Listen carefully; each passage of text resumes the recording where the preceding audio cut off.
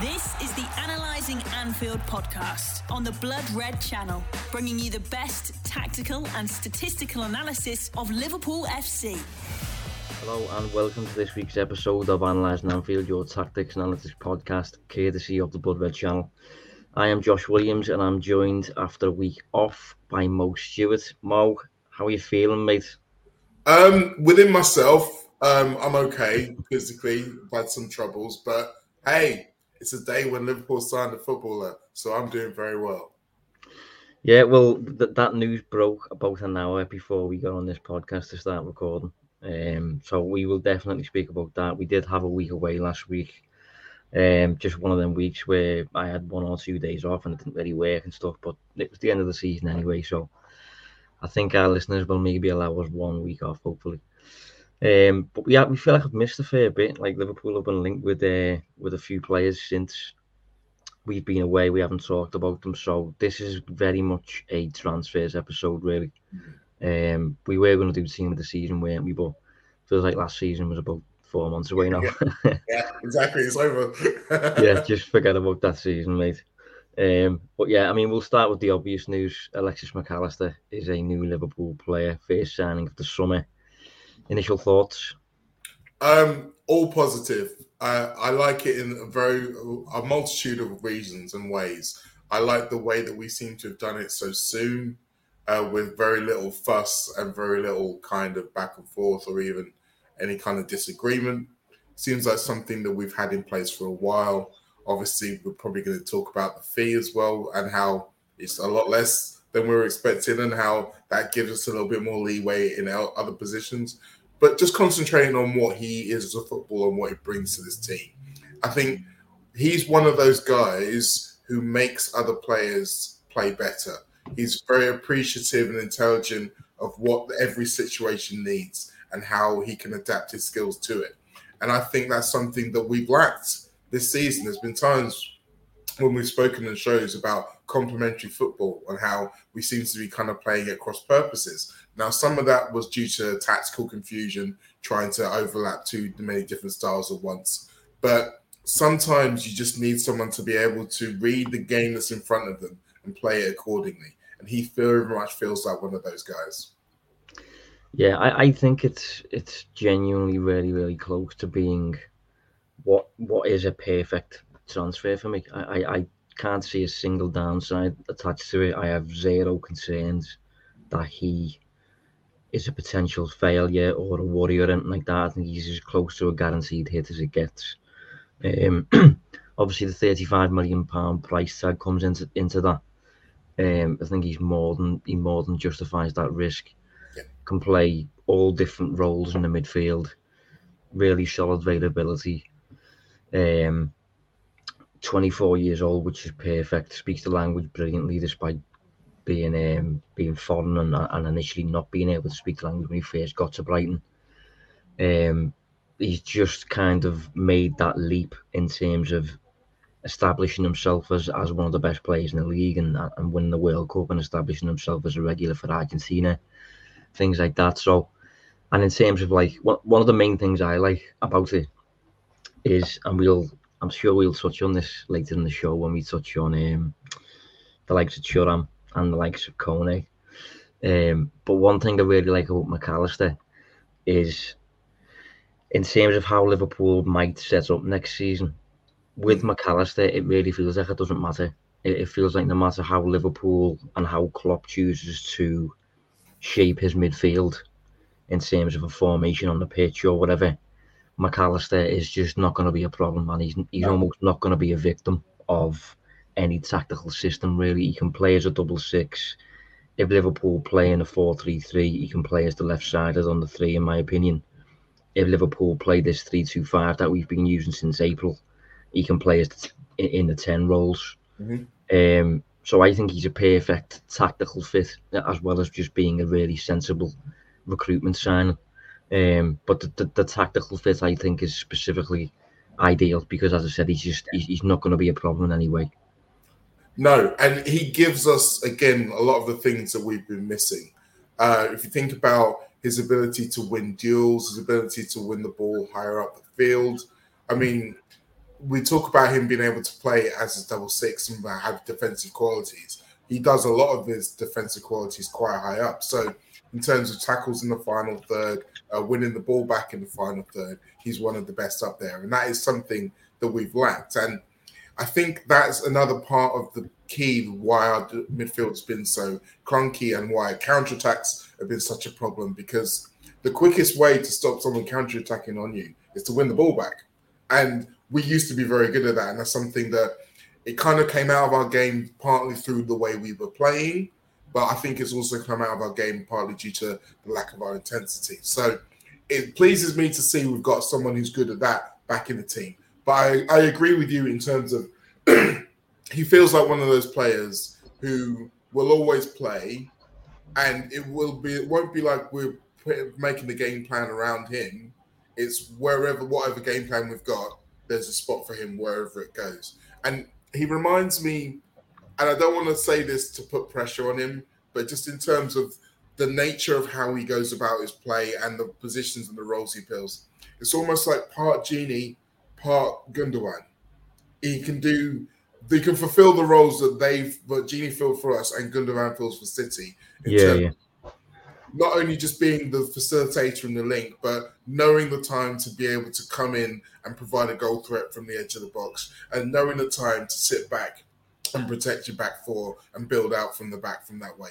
He's just, the idea of getting him into pre-season from the jump and having everyone to be able to work with him. So when we start the season, everyone's up to speed with him, he's up to speed with everyone. It's a very exciting prospect. Yeah, I like to think on this podcast we moved quite early on McAllister. I think around the time of the World Cup, we obviously needed to create Liverpool content, despite Liverpool not playing for a month. So I think one of the shows that I remember doing was like a midfield show, as in who can Liverpool target and stuff, and we might have even done like a wildcards midfielders show as well. And I can't remember which show I used to pick him, but I definitely remember naming him. And one of the reasons I included his name was because of how surprised I was by his defensive numbers at the time. At the time of the World Cup, he ranked second in the Premier League for recoveries, behind only Declan Rice. Now, when you think, for a bit of perspective on that, a recovery is, say you drop the ball out the sky and it lands somewhere on the pitch. If you go and get that ball, that's a recovery. And he was second for that in the Premier League when it comes to the World Cup. And in terms of tackles and interceptions, I'm pretty sure he was either top 3 or top 5 in the league. And I remember seeing that and thinking, do you know what? I didn't know McAllister was one of those players. I thought he was kind of like a technician, like a creator. Casado, I thought, was that player for Brighton, the ball winner. I thought McAllister was kind of a bit of a conductor, a bit of a controller, if you like, who could also morph into this arriving late penalty box Gundogan type figure.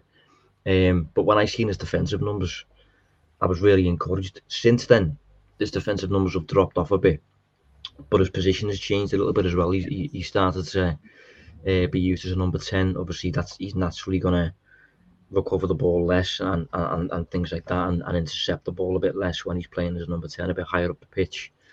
But I've read Klopp's comments on him, and one of the things Klopp said in his blurb about him was that he is an all-rounder, and that's probably the best way to describe him. He looks like a 10.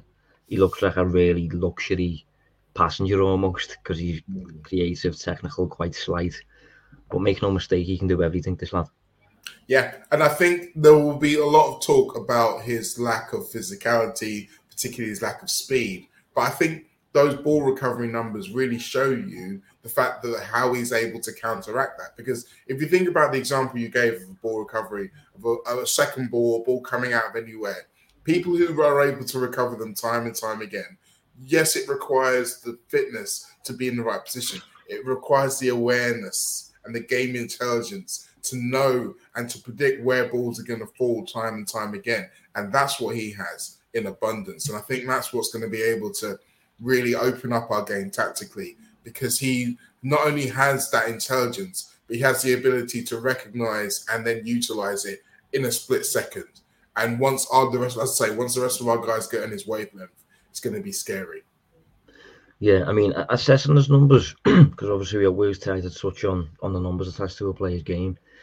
It's quite tricky with McAllister, and the reason for that is because he has spent half the season as a 6 next to Casado, and half the season as a 10, playing in the final third, where Alana was playing before he got injured. So, if you look at McAllister's numbers, it's how you interpret what he is essentially the tricky part. For example, he ranks in the top 1% of midfielders. This is midfielders for shots, with about 2.5 per 90, which is a lot for a centre mid.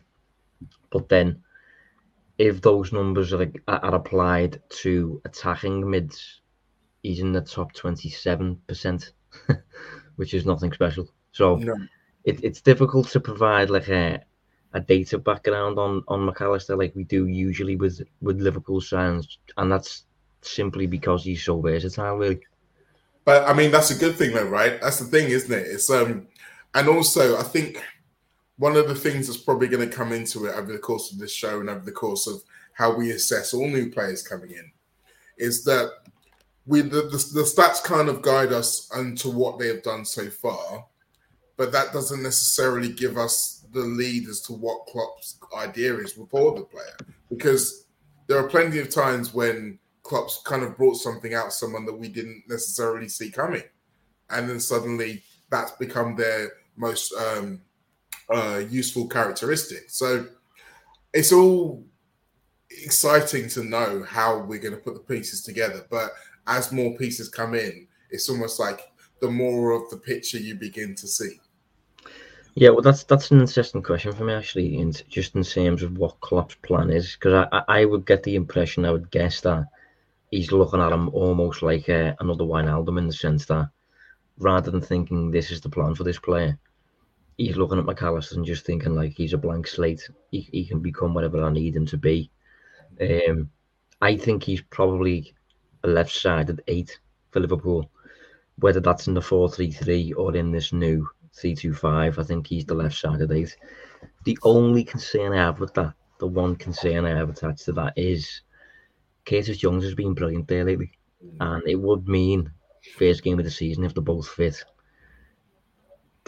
How do you play both? It would be my concern, because I think they both really favour that left side. Probably Jones more so. Maybe McAllister could play the right. Analysing Anfield on the Blood Red Channel. I think, again, if you're playing 4-3-3, then yeah, I think McAllister can play on the right. It's obviously not his natural position, but if you think about the comparative, in a world where there are no more signings, which obviously would be quite worrying, McAllister will probably still be the best choice of everyone else to play on the right side. So I think from that perspective, I still think Curtis will get a lot of games. I think there's a world where the two of them play together, maybe when we're playing the 3-box-3 formation. I think that's probably a lot more likely. But I also think it's one of those situations where Klopp is very much saying to himself, I want to have at least 2 guys who can do every job. So, for example, with someone like Kephren Thuram, if you're playing a 4-3-3, you'd probably say he would want to be on the left side of that as well. But again, once you get him into the building, once you start to adapt some of his qualities, it might be that he is more suited to playing somewhere else in certain situations and certain scenarios. So there's going to be a little bit of 2 people competing, but then there's going to be a little bit of sometimes they're on the same side, if you see what I mean. So, but again, it all depends upon who we get and whether or not there are players who are maybe a 1A and a 1B, or if we get 1, then we need a C rather than the B, if you know what I mean. Yeah, well, it feels like we are moving lots of different pieces at the minute. It feels like we're spinning plates. I think it's difficult to determine exactly what Liverpool are going to do, because I don't think Liverpool themselves overly know what they're going to do yet. I think they probably know what they want to do, but a lot of it just depends on who they can get, who is willing to join, which clubs are willing to sell. Like, for example, Ryan Gravenberch, I think, would I think we would get him in if we could, but I don't even know if Bayern know what they want to do yet with that. And I think obviously the target and Declan Rice, I assume if they can get Declan Rice, they would probably sell Gravenberch. So that it is spinning a lot of plates, but that's why just getting McAllister done and dusted so early for such a good price, when he is not the kind of player who is reliant on, right, you need to play like this for me to do well. He can just thrive whatever the plan ends up being, if you know what I mean. That's the beauty of him. But unless you've got anything to add on McAllister, who's probably going to be a guaranteed hit as far as I'm concerned, I think he'll be absolutely fine. The one thing I want to add about him is that I am not on board with letting AI come up with chants. Specifically, I mean, okay, I'll say this because I said this in my group chat and everyone else said that I'm the weirdo, right? Am I the only one who's annoyed that they made up a song to Ecuador when he's from Argentina? That's a great point, to be fair, yeah. I have heard the song, though. It's impressive that a robot has come up with that. But is it, though? I mean, this is it, like, again, I feel like chants are something Liverpool fans in particular have always been priding ourselves on being good at, being original. And if AI can come up with something that sounds a bit like us, maybe we're not as original as we think we are.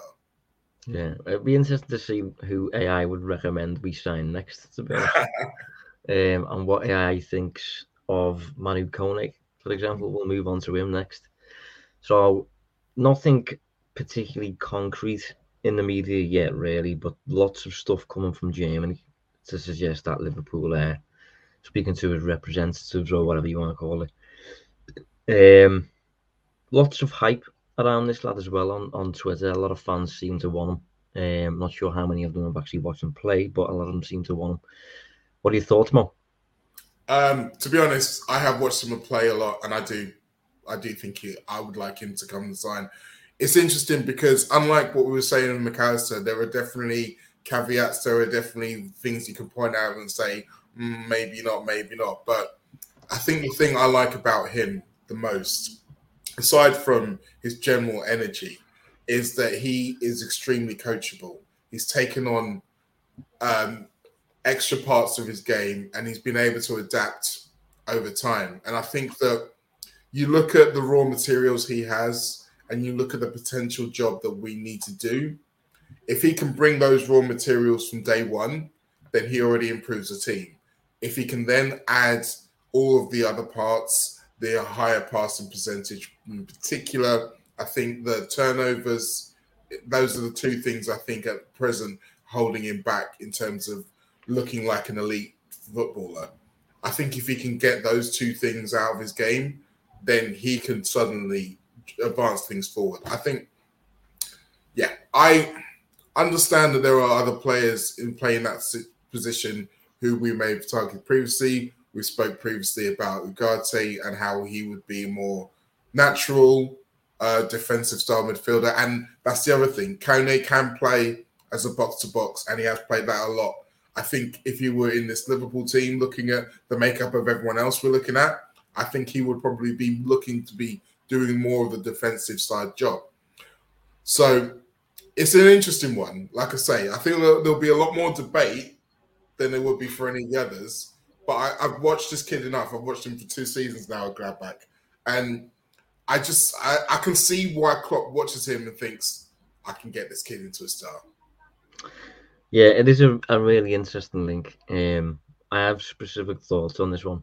So I think as a player, I have no issues with him. I think he's a good player. I think he's got a high ceiling. I think he's suited to Liverpool in general and what we tend to want from midfielders and things like that.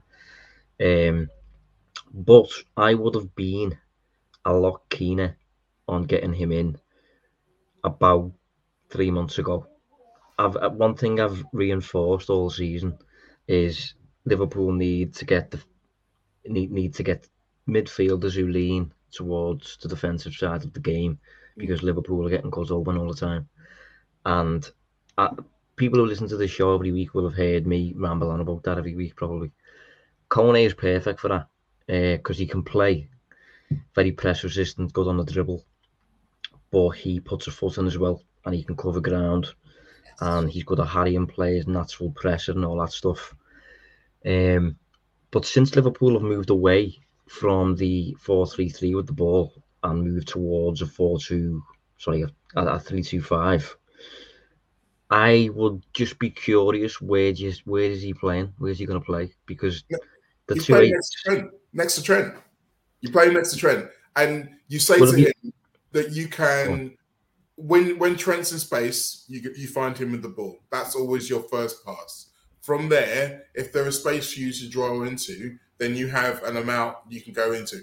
The problem with it, or the thing that he's going to need to develop, is the discipline to know when he can bring the ball into advanced areas and when he has to stay in his position to protect against the counter-attack. Because I think we're going to need lots of carriers. I think one thing that I've noticed about all three of the guys we're going to talk about in this show in particular, and a lot of the guys who we've been linked with in midfield, they're all good at carrying the ball, progressing the ball through dribble, if not necessarily through passing. And I think when we're playing against teams that are in a low block, that is the key to drawing them out, to making them do something different. So even if you're asking him to do that from a deeper position, I think having that instinct will help him in that position. But again, I feel like this could be one of the things where it's like, he would need to sharpen up, as I mentioned, on the turnovers in particular. But I think he can play that role. I do. See, the thing with that though is, for me, you can rule out the 2-8s. I don't think he can play as an 8 in this system. I think he can play as an 8 in Liverpool's previous system, the 4-3-3. If he was to play on the left side of the 3 in Liverpool's previous system, fine. In this system, doing what Jones is doing, for example, I can't see Manu Kone doing that. So, for me, I agree with you in the sense that there is only one place in this system that we're using currently that he could play, and that is where Fabinho is, which would then mean Fabinho comes out the team. You also have Bajcetic wanting to get minutes. You potentially have Henderson wanting to get minutes if we sign a few of these number 8s. You have Thiago wanting to get minutes.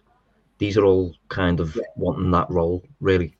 And on top of that, you play him next to Trent with the ball, but don't forget, defensively, when our press is initially beaten, we then retreat into a 4-3-3, which would mean Kone would be a lone 6, something that he's not accustomed to doing, and something that he is for me, he's a bit of a ball chaser in the sense that not in a bad way, but just as in he wants to go and get the ball like a Ugarte, like a Kante, not so much to that level. But when I think of a lone 6, I think of a holding presence, a Busquets, a Fabinho, a Rodri, someone who stays and reads, not someone who hunts, if you know what I mean. Analysing Anfield on the Blood Red Channel. Well, I think, again, I think this is something partly due to the fact of what his role was in the Gladbach side. So because he hasn't played a lot of lone 6 doesn't necessarily mean to think that he can't do it. I do think you're right in terms of he wants to get about and cover the ball and be proactive. But I do also think that the Liverpool 6 is going to need to do that. I mean, to be honest, that when Fabinho was at his best, that's what he was doing. And when he's been at his worst this last season, it's one of the more noticeable things that he hasn't been doing, which is stepping forward and being proactive. I am putting a lot of faith in the fact that he will be able to learn the discipline to play that role, granted. But I do think that it's something that we're going to need to look at because, again, looking at some of the struggles we had last season, part of the problem was that Fabinho passing wasn't as crisp and it was kind of slowing things down. And it was the same when you had him and Henderson in the team. It was the same problem coming from both. So I think having someone who's going to be, as you say, press resistant, but also be able to recycle possession quite quickly and quite perpetually, I think it's going to give him something else in that position. Like I say, I realize that I'm doing a lot of kind of, okay, hopefully he will be able to do X, Y, and Z, but I can see the plan. And like I say, I've watched this kid a lot, and I do think that he's the kind of talent that could blossom in this level. Yeah, I don't want to necessarily come across as a negative. I don't want to necessarily play him down like that because, as I said, I do think he's a good player, and I think if Liverpool were linked with this lad 3 months ago or whatever it was, 4 months ago, I'd have been like, yeah, fine. That's along the lines of the profile I was kind of thinking, to be honest. It's just since we've made this change, I'm just a little bit like, right, what's the plan here? And the reason I'm so bothered about this, by the way, is last summer, Liverpool signed Darwin Núñez and Fabio Carvalho, right? Two good players who just had good seasons and have lots of potential still attached to their games, right? But Núñez comes in, doesn't fit the system, and all season he's been used as a square peg in a round hole for me. He's been used on the flanks, and he's been used like he's Bobby Firmino when he's not. And Fabio Carvalho arrives as a number 10 for Fulham, and Klopp plays him as a 8 and as a wide forward. And on the back of those kind of changes in environment for them, neither of them have prospered so far at Anfield. I'm not saying they're never going to or whatever, but no. Carvalho is now available on loan.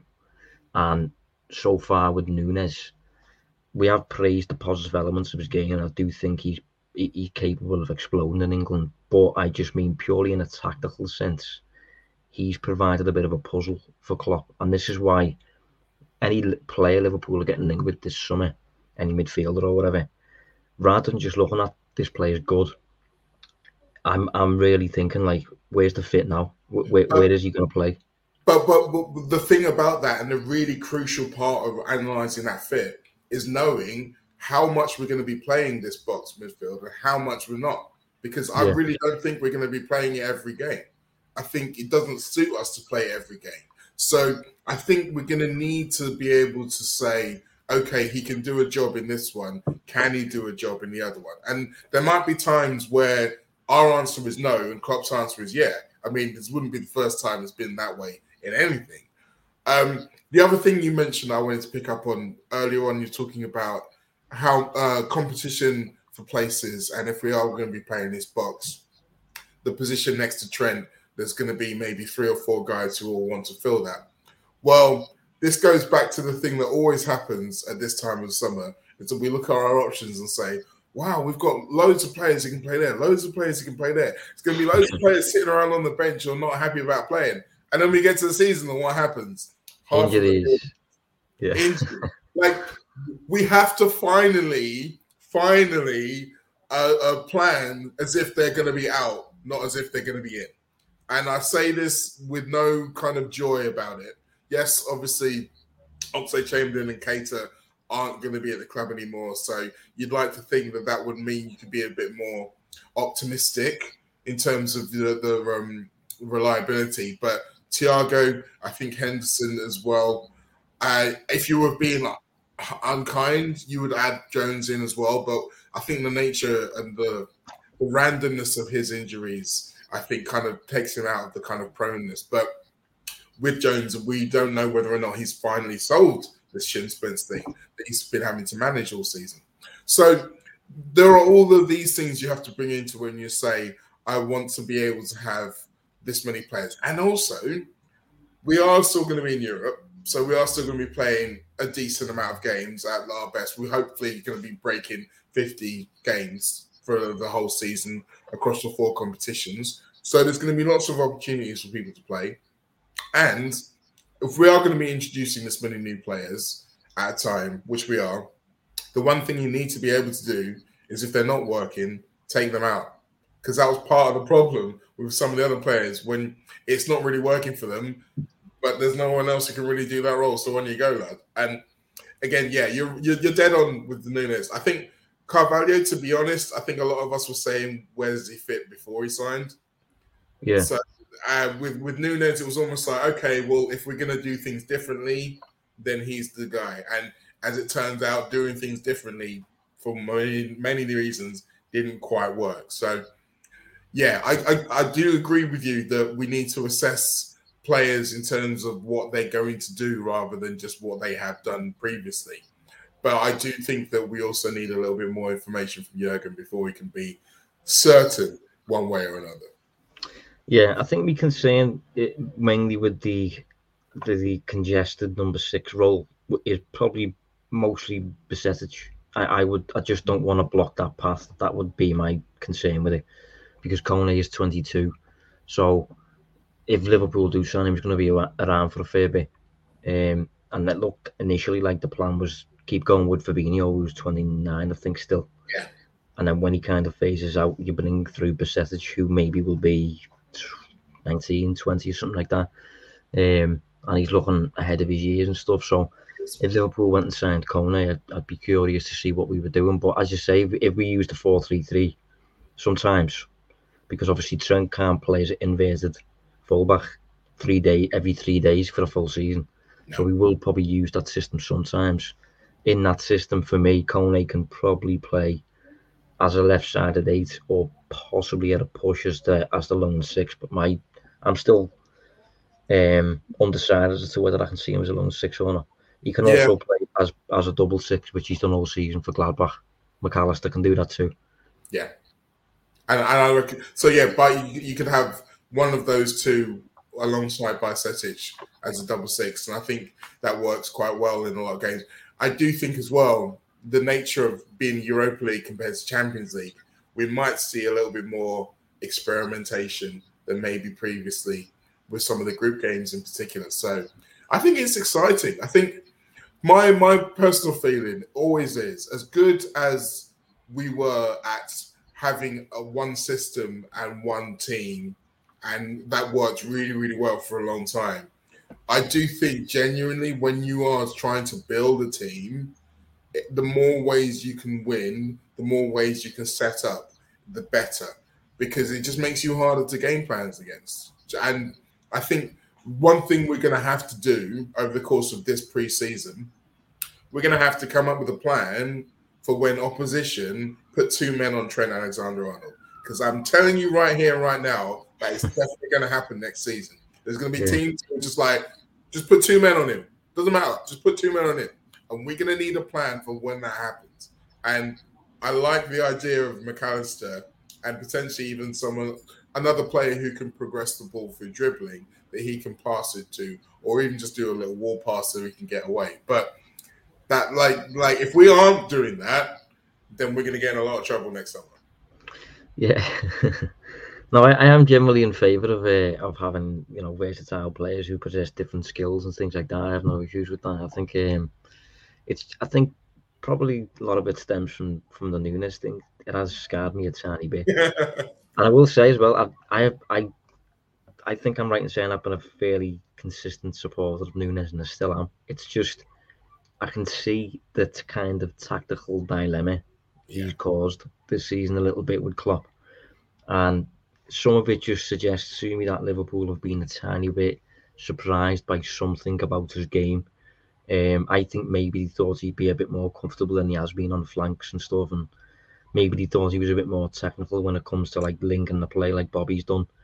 But he's painted himself for me as a proper Haaland who just puts the ball in the net for you and instigates chaos and doesn't really do much else. Runs the channels a lot and stuff, but I don't know. I think because of that, and obviously that's the first window. That was the first window in which Edwards was not at the club, which could just be a coincidence, but you never know. So I do think this sort of thing matters. But if you look at Kone's numbers this season, just one of the areas in which he shines is his dribbling. Obviously, there's only one midfielder in the Bundesliga who completed more dribbles than him this season, and that was Jude Bellingham, who is going to Real Madrid.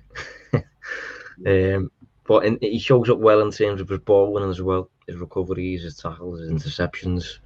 So he is that kind of press resistant player who can get out of tricky situations, dribble his way out of trouble, carry the ball over distances, while also putting a foot in quite a bit. But for me, he is a player for the defensive third and the middle third, not the final third. I don't think he is inclined to get involved with that. He's not going to register goals or assists for you. So, in my opinion, you have to use him like that. If he finds himself in a position on the end of the box, he can shoot. Like, he scored a really good goal against Dortmund. But I don't think for Gladbach, that was part of his game to really do that. It was almost that at the end of his dribbles, he was always looking to pass. are looking to try and draw defenders in particularly, and then give it someone else. But yeah, I don't think it's something that we will be looking for him for particularly. But I do think goals are going to be something that we're going to need from the midfield in general, if not necessarily from him. Analysing Anfield on the Blood Red channel. Yeah.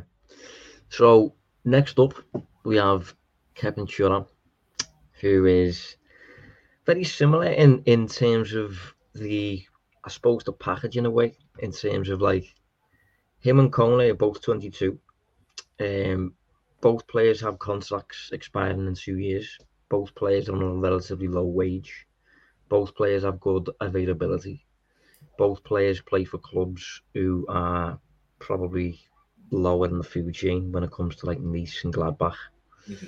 And Kone is about 6 foot, and Thuram is about 6'3", which is probably the first thing you notice about him when you watch him play for the first time. He's enormous. But what do you think of him, Mo?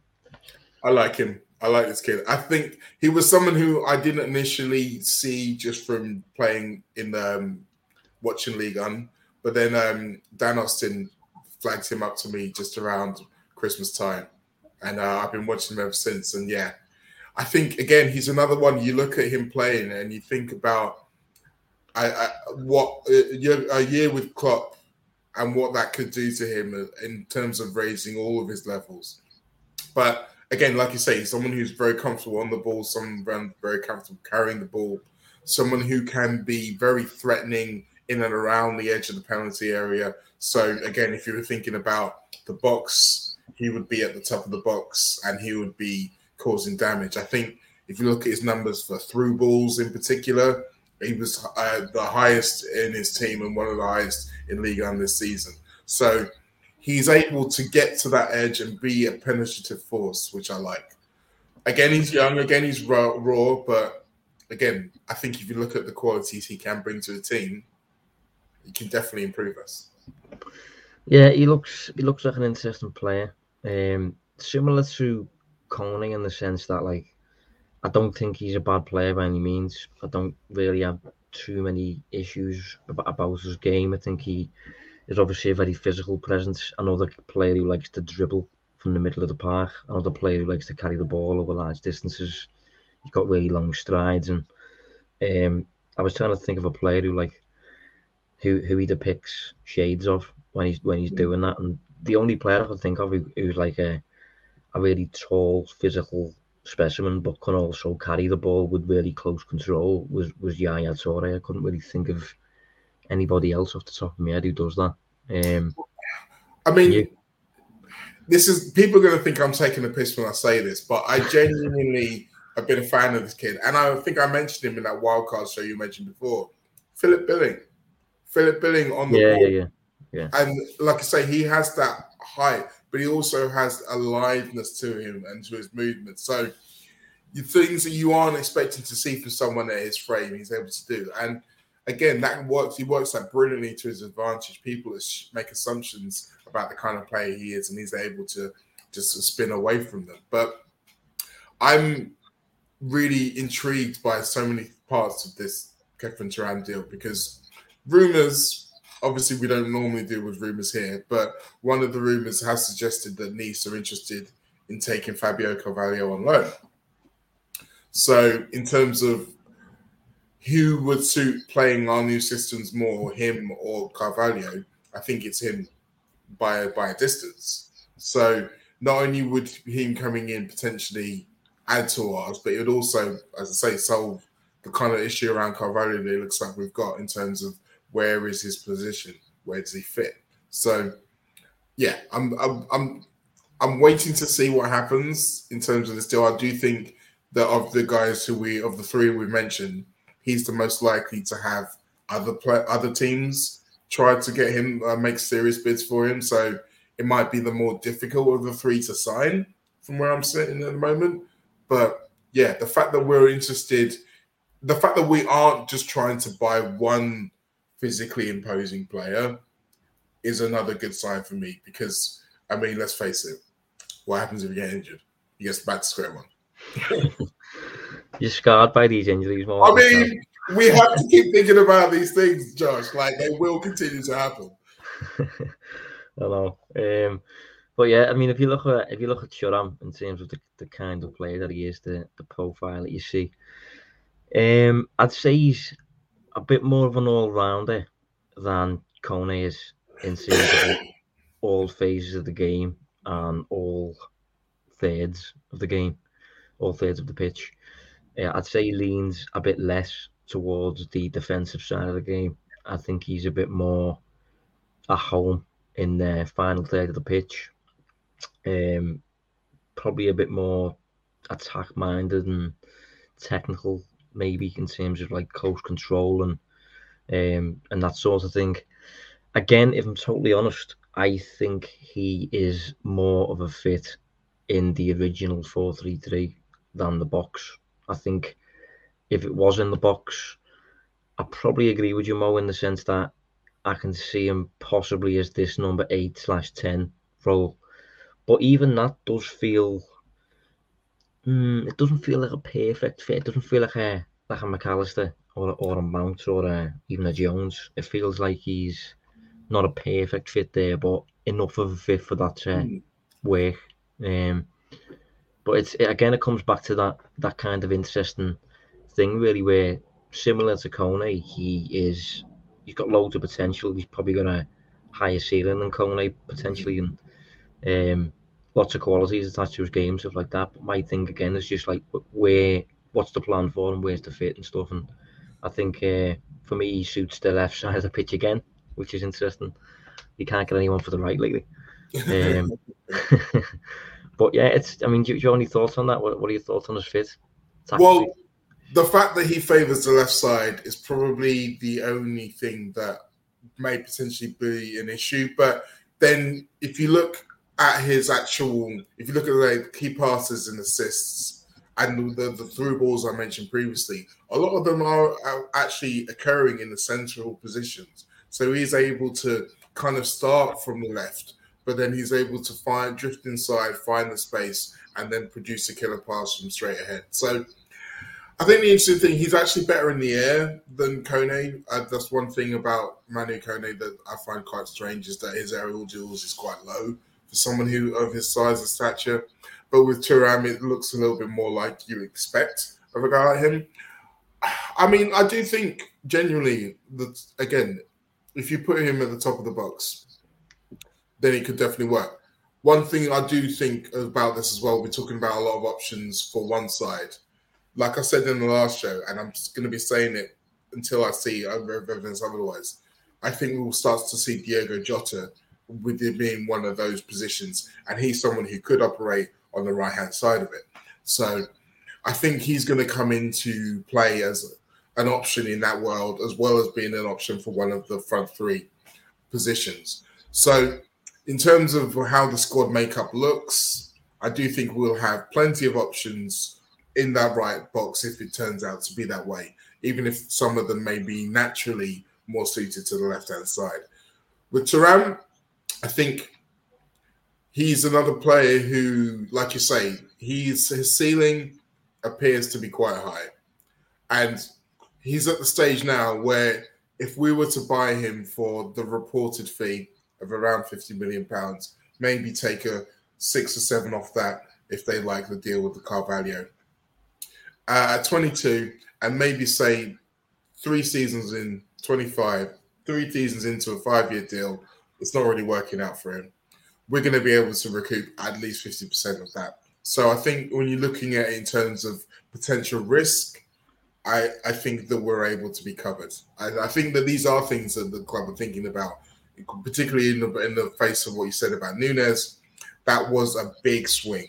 And I don't think this summer is going to be one for big swings, which is part of the reason why I think that we shied away from Mason Mount. That would have ended up being a bigger swing than we wanted it to be, simply because of his wages, I think, personally. Well, this kind of brings me on to, I suppose, my next kind of question, and that is both. You know, if Liverpool was to sign both, how would you feel? Because again, if you check Twitter, that's what everyone wants, I suppose. Everyone wants Liverpool to get both in.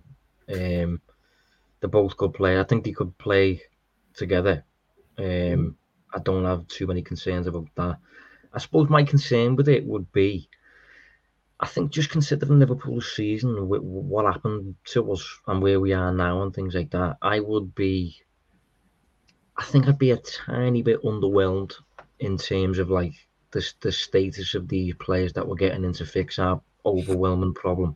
The fact that we've just saved money on McAllister. There was initial talk about Bellingham, a wonder kid. There was talk about Mount, who for me is brilliant, and even Gravenberch. If we end up getting in Kone and Thuram, I'll be like, okay, I can see things, the good players and things like that. But I think getting both in would just be, they'd need a bit of time for the start. Yeah, but again, I feel like getting both in helps both, because they would need time to bed in, and they will almost give each other that time. I think in terms of the status of players, I think what I'm getting at is how far down the list do you think those two are? Oh, well, see, this is the very interesting thing, because it's something I was going to say at the very beginning. What do we think Liverpool's plan A was Bellingham and Mount? Because I'm not 100% sure it was. I think Liverpool. Go on. Oh, I think it was. I think it's hard to envisage doing those two and another third midfielder in terms of what you're expecting to outlay, not just in terms of the transfer fee, the wages, because the wages is the thing that I was always in the back of my mind thinking about Mason Mount. I was like, we aren't going to pay him what he wants. If you look at the numbers quoted, and yes, there was maybe some kind of inflation in some areas of some of the numbers, but the point is that he was disrespected in his eyes at Chelsea. He wasn't in the top 15 earners.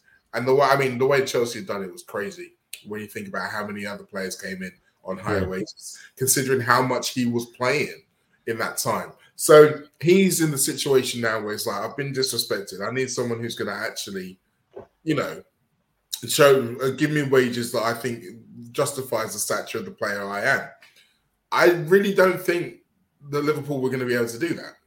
And again, with Bellingham, you look at the reported wages he's getting at Madrid. I think what shakes out to something like it would have been 450,000 a week if you adjust it for tax. Liverpool aren't paying that. Even for Jude Bellingham, Liverpool aren't paying that. So I think there's an amount of that we wanted someone from the very top tree. We wanted to be able to reassert our status as the very best team and one of the biggest teams in the world. But that's just not what we've ever done.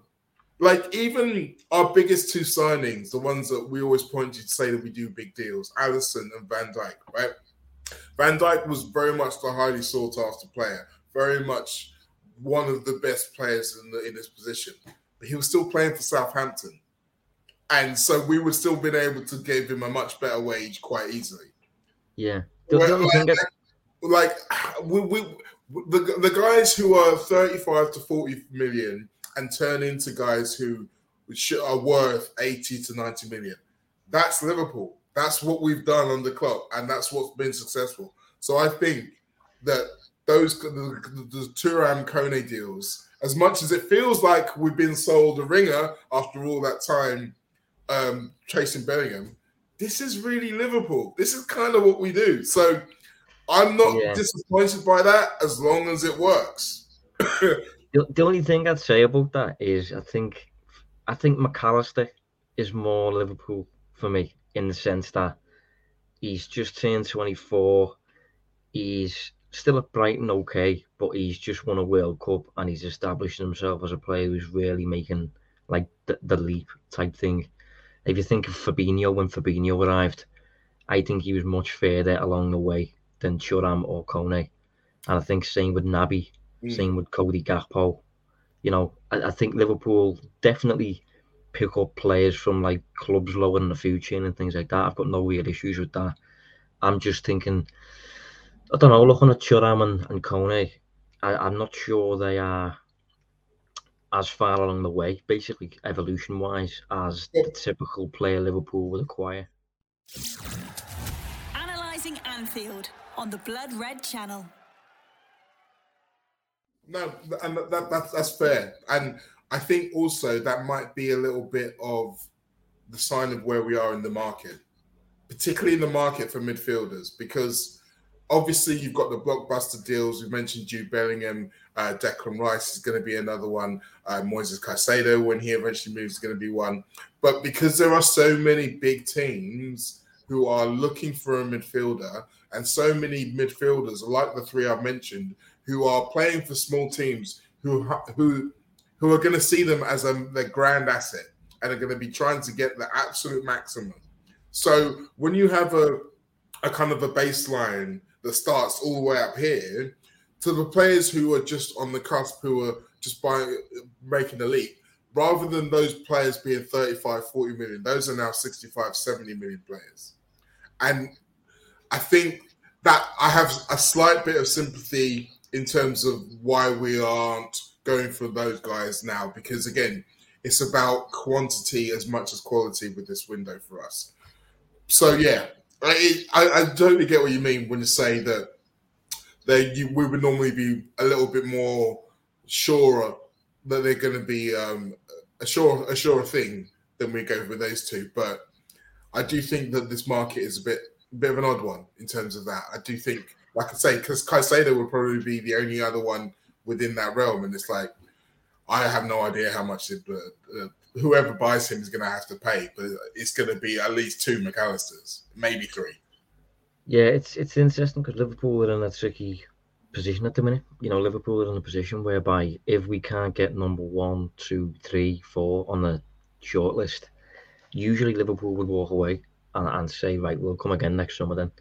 But we literally learned this season that we have used up all our time, and no matter what, we need midfielders, and that is why we are now getting linked with players who seem to be not like the bottom of the list, I didn't like that, but just a bit further down the list than Liverpool would typically entertain in terms of like a Thuram or a Kone. I mean, for example, just like a quick question, put you on the spot to see if you can see kind of like where I'm coming from. If Liverpool get in McAllister, Kone, Thuram, and I don't know, maybe a defender or whatever. But I mean, if that's Liverpool's midfield fix, do Liverpool win the league next season, or contend for the league next season? Contend, yes, they can. So the winning, probably not. It might, like, for them to be able to all click in a way that gives us that level of consistency, no. But what I do think we'll be able to do with that midfield, we'll be able to be back into the top 3 at the very least. I would like to say the top 2, and I do think we'd be a team good enough to beat Manchester City, and in a one-off 90-minute game.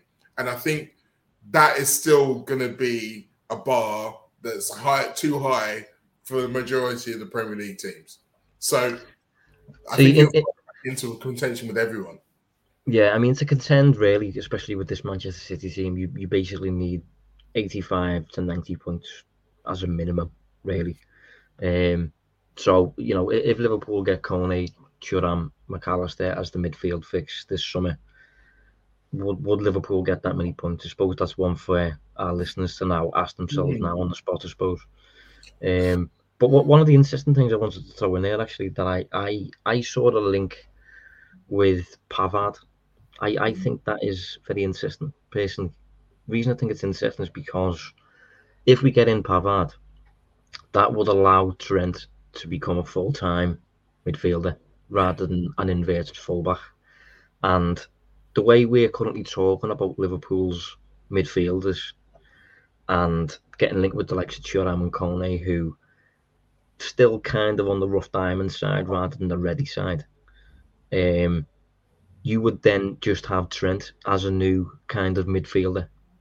Could play as an 8 in the box, could play as a 6 in the box comfortably. And when you think of Trent as a player, I think Carragher said something similar recently in terms of like you could go and spend 100 million in the market. you're probably unlikely to sign a better midfielder than Trent. Whereas if you sign a right back like Pavard, who isn't amazing, but is an established elite right back who has won league titles and World Cups and stuff like that, still a reasonable age. I think he's like 27. So if Liverpool could get, I mean, what would you choose out of interest, Mo? Out of like Pavard or Thuram, or Pavard or Kone? Because it's an interesting question that I think Liverpool are considering, because that would be a way of adding a new midfielder in Trent, but without signing a midfielder, you sign a right back, if you see what I mean. Well, I mean, it depends upon whether you class Trent as a defensive midfielder or an attacking one, because that's the beauty of it. I think he can do both. So, again, it just gives you more options. I do think on that, I do think this season might be the deciding one, where it might be we get to the end of the season and it's worked wonderfully, and Klopp does decide, yes, you're going to be a midfielder now, and we're going to buy a new right back or a new right-sided defender, whatever that looks like. Or it could be that it's still something that only works at certain times and we only bring out at certain times, so then he will still normally remain a right back. I think this year is going to be what decides that one way or the other, because at the end of this year is when we expect to see Thiago and Henderson in particular, if not move on, then no longer be considered part of the regular first team rotation, I think. So this season's going to be how we decide what he does, and it's going to be fascinating, man. It really is going to be fascinating, because, like you say, there are so many variables in terms of we don't know what it is we're trying to do. We don't know who is first choice, who is second choice, and all those things. The thing that I like the most is that it looks like our intention is to be as proactive as possible, so we can get these players in the building as quickly as possible, and then so we really know what we've got and we can really work from there. Yeah, I mean, it's going to be an interesting summer to cover Liverpool. We actually have things to talk about this summer, rather than Liverpool just buying one player and then saying that's it, we're done.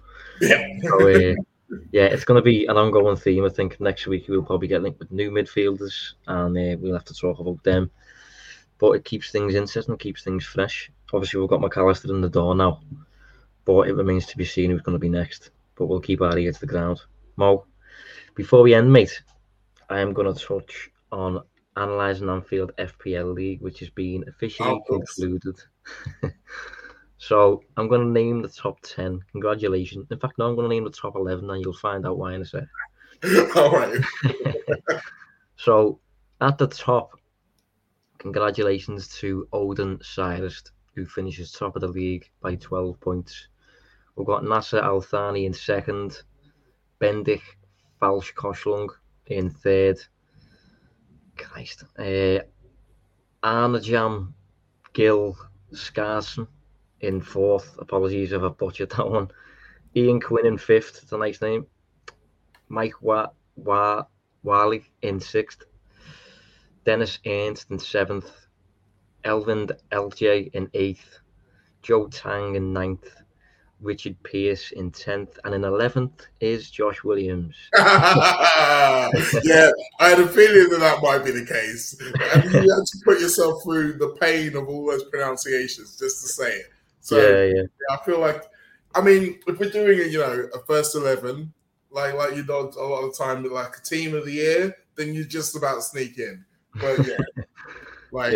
I'll go and goal, mate. I'll go and goal. But yeah, there was 775 participants in the league. So you finished in the top 10. Congratulations, well done for that. And in terms of the Analysing Anfield Cup, the winner of that was me.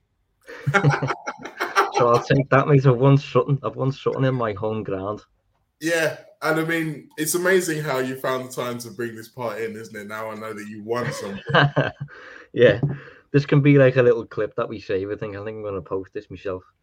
Well, I mean, I'm very aware of the fact that I can't say too much because I'm kind of getting back into it after 2 years away next season. So it's going to be, I'm going to need to kind of back up any big chat I give right now. So Yeah. Well, I was going to say, mate, next year you have no choice but to enter. You're getting involved.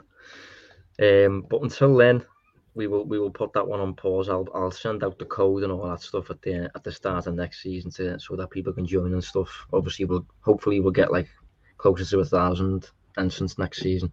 Yeah. But yeah, Mo, after a week off, mate, it's nice to be joined by you again. Yeah, I always enjoy these little chats, and like I say, we've had some real fun with this one. We don't know how right or wrong we're going to be, but it's going to be exciting either way. I feel like it was a bit of a good cop, bad cop episode. That I feel like I was the guy. You made me look like the negative guy, didn't you? And he was coming across as super positive. Well, I mean, that's just my demeanor in general. And yeah, it's a good way to be. Yeah, but I mean, I think the thing about it as well is that we both come at it with reason and with arguments that are actually reasonable. And I think that's kind of what most of the people know us for. So even if we're not on the same side of an argument, we can still have a debate without it turning into anything bad. Yeah, it's reasoned debate. I don't like blind faith when we're just saying everything's going to be great, because this season has been proof that it's not the case. No. But yeah, thanks for joining us, mate. And No our listeners, we will be back next week. Thanks for tuning in. You've been listening to the Analysing Anfield podcast on the Blood Red channel.